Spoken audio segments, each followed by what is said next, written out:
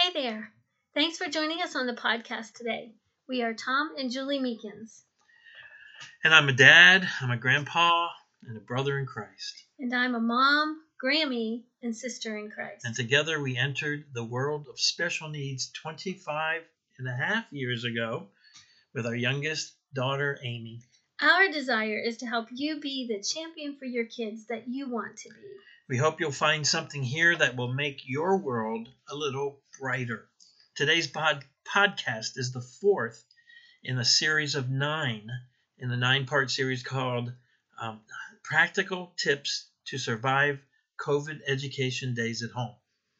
This series was written to bring help and hope and strategies to parents as they navigate school time at home, either part-time or full-time. However, you'll find practical helps and tips for all of life that can be implemented at any time. The topics in this 9-part podcast series are settle yourself. We did that first. Second was settle the children. And third, be flexible. Today we're going to talk about laughter and laugh. And then next time will be have compassion. And then we'll talk about a guide. Don't lord it over, but guide each other. Guide your children. And then we'll talk about praise first, and then recruit help, and then keep things in perspective. In our first podcast of this series, we talked about settling yourself. We talked about taking steps to breathe, get into God's Word, pray, eat chocolate, and check in with others for support. In our second podcast of this series, we talked about settling the children. We covered many calming techniques for the children and included physical activities and sensory activities. And then last time in our third podcast of this series, we talked about being flexible. We discussed listing the things that are going well, being thankful for what we do have, and about choices we can make to help us not sweat the small stuff. We also talked about shopping to consider, not shopping, but that would be fun too, about stopping to consider what our children are feeling and how to validate them, encourage them, and love them. Today, on this fourth podcast of the series, we will want you to encourage you. We want to encourage you, and we will want you to encourage your children to laugh. Very good. Laugh. Laugh. Laugh. A lot. The baby has unrolled all the toilet paper while you're at home tutoring her sibling. Your preschooler says the cutest thing. The family pet gets his head stuck in a toy bucket. Your child runs naked outside. Anybody? A lot of these things have happened to us, very much so. There's a writing on the wall. Literally, someone wrote all over the wall. Your toddler has decided to play dress up with your clean laundry, which is now all over the house. We have choices to make here. Cry or laugh. Grab the camera or fall apart. Trust me, years from now, those moments of childish pranks will be precious recollections. We have to tell you, don't take life so seriously. Believe it or not, this too shall pass. Humor does something chemically in the brain and lightens the heart. Yes, the Bible does say laughter is good medicine. Proverbs 17:22. A cheerful heart is good medicine, but a crushed spirit dries up the bones. I like to look that. I think that's the NIV. I like to look that up in other translations. Laughter or a joyful heart is good medicine, but a crushed spirit, sometimes it says, but a downcast spirit dries up the bones, depending on the translation. It's very, very, very good to do that. Joy. Nehemiah chapter 8, verse 10 says, the joy of the Lord is your strength. So let's talk about some strategies to lighten the atmosphere, to create memories, to laugh loud and long. And this is something that Julie was really, really good at and still is with our daughter Amy, and many times with me too. So give some examples having raised 4 children yes. who are now in their adult world, we kind of learned some things along the way. Let's say your toddler does roll an entire roll of toilet paper all over the house while you're trying so hard to help your elementary student to do online school.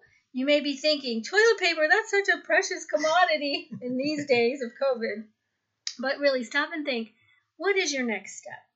Some choices are sigh, that woe is me martyr sigh, and we've all done it. Yell at the toddler for making a mess, or grabbing that toilet paper and making a mummy out of your child or yourself. Or you can do an activity that often occurs at bridal showers. Drape the toilet paper over a child to make a dress or shirt or cape. Take a photo. Yes, that camera can be a very valuable thing to have handy. Let's say your young child has strewn the clean laundry all over the room while you're preparing dinner. And some choices are, and natural could be cry or yell, depending on your personality and the child. Or you could quietly stomp through the room, picking it up and slamming each article of clothing back into the basket. Or play dress up with your toddler and other family members and do a quick little skit. Your toddler can be the parent, you can be the child. Or you can dress up the stuffed animals in the house and make a video parade. I can see our 4-year-old grandson doing something like that. Yes. And I want to stop here to say we're not lightening. We're not. What am I trying to say? Making light. Making light. That's it. We understand that life is intense and that you're in the middle of cooking dinner and all these crazy things are happening, or you're trying to get something accomplished. And this is like, it looks like an interruption. All of these things look like interruptions. Tom likes to call them interventions. And so let's take them at face value and not get too deeply involved in being frustrated over them. We can make these choices. And now we will fail and we need to just forgive ourselves and move on. But here's some ideas that might be helpful to you if you know them ahead of time. So let's say your baby has upended his spaghetti over his head. I don't know what toddler has not done that in their lifetime. Some choices are look at your child with disgust and roughly wash it off of him, or methodically grab a washcloth and begin wiping it off with no emotion, or laugh out loud. Come on, folks. It really is funny looking to see a kid with spaghetti all over their head, right? Take time to take a photo and text it to a grandparent or an aunt or uncle, cousin, or a friend. Or you can also fill the bath, place the baby in the tub, and take time to play with bath toys with her.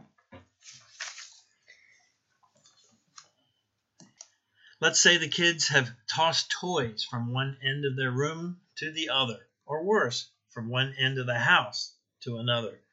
Some choices are yell and tell them to clean it up, or play the martyr and clean it up all by yourself in a grumpy, angry, or woe is me way. I've never done that.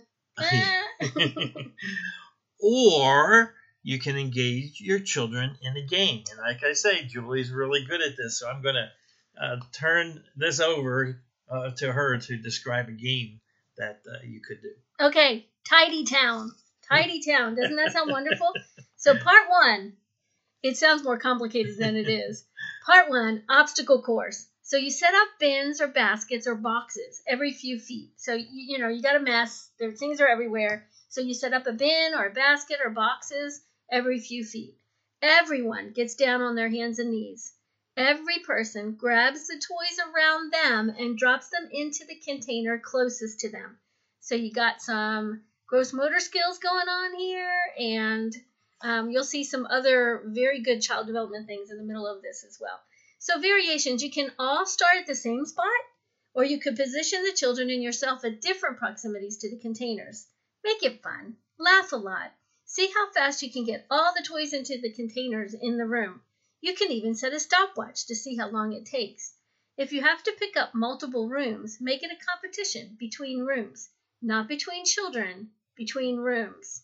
The key is that everyone works together and keeps it kind and productive, and that you keep it as much fun as possible. Do lots of laughing. You can play silly songs, or you can play and sing silly songs. You can tell silly jokes. You can make funny faces. You can pick up an item or two and give them voices. That's always fun. Children love that. Okay, now we're moving into part 2. Sorting. See, another developmental thing. One by one, sort the items in each container according to their quote-unquote home location. For example, if there are Legos, make a pile of Legos from that bin.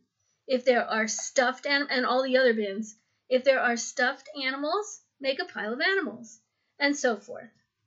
Some more variations. You can all work on the same bin, or children can be assigned to different bins, and you can designate the places for the different piles of like items. So, in several different bins, there might be Legos, but there's one pile of Legos that everybody needs to bring those Legos to, and with the stuffed animals and the other things that you have as well.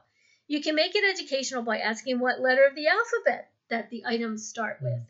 You can ask what rhymes with the item you picked up.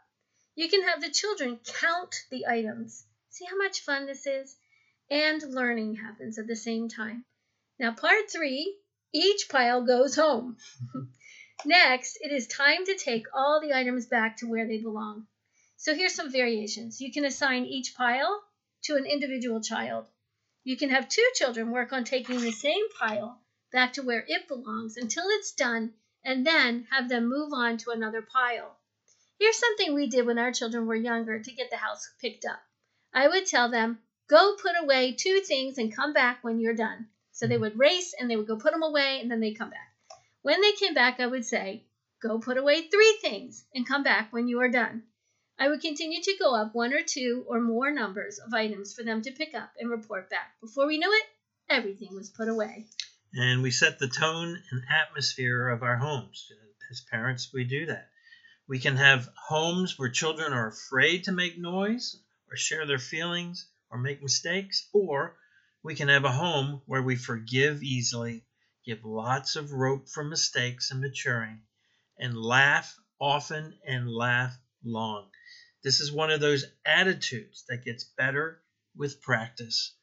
Make it your business to practice levity and lightheartedness.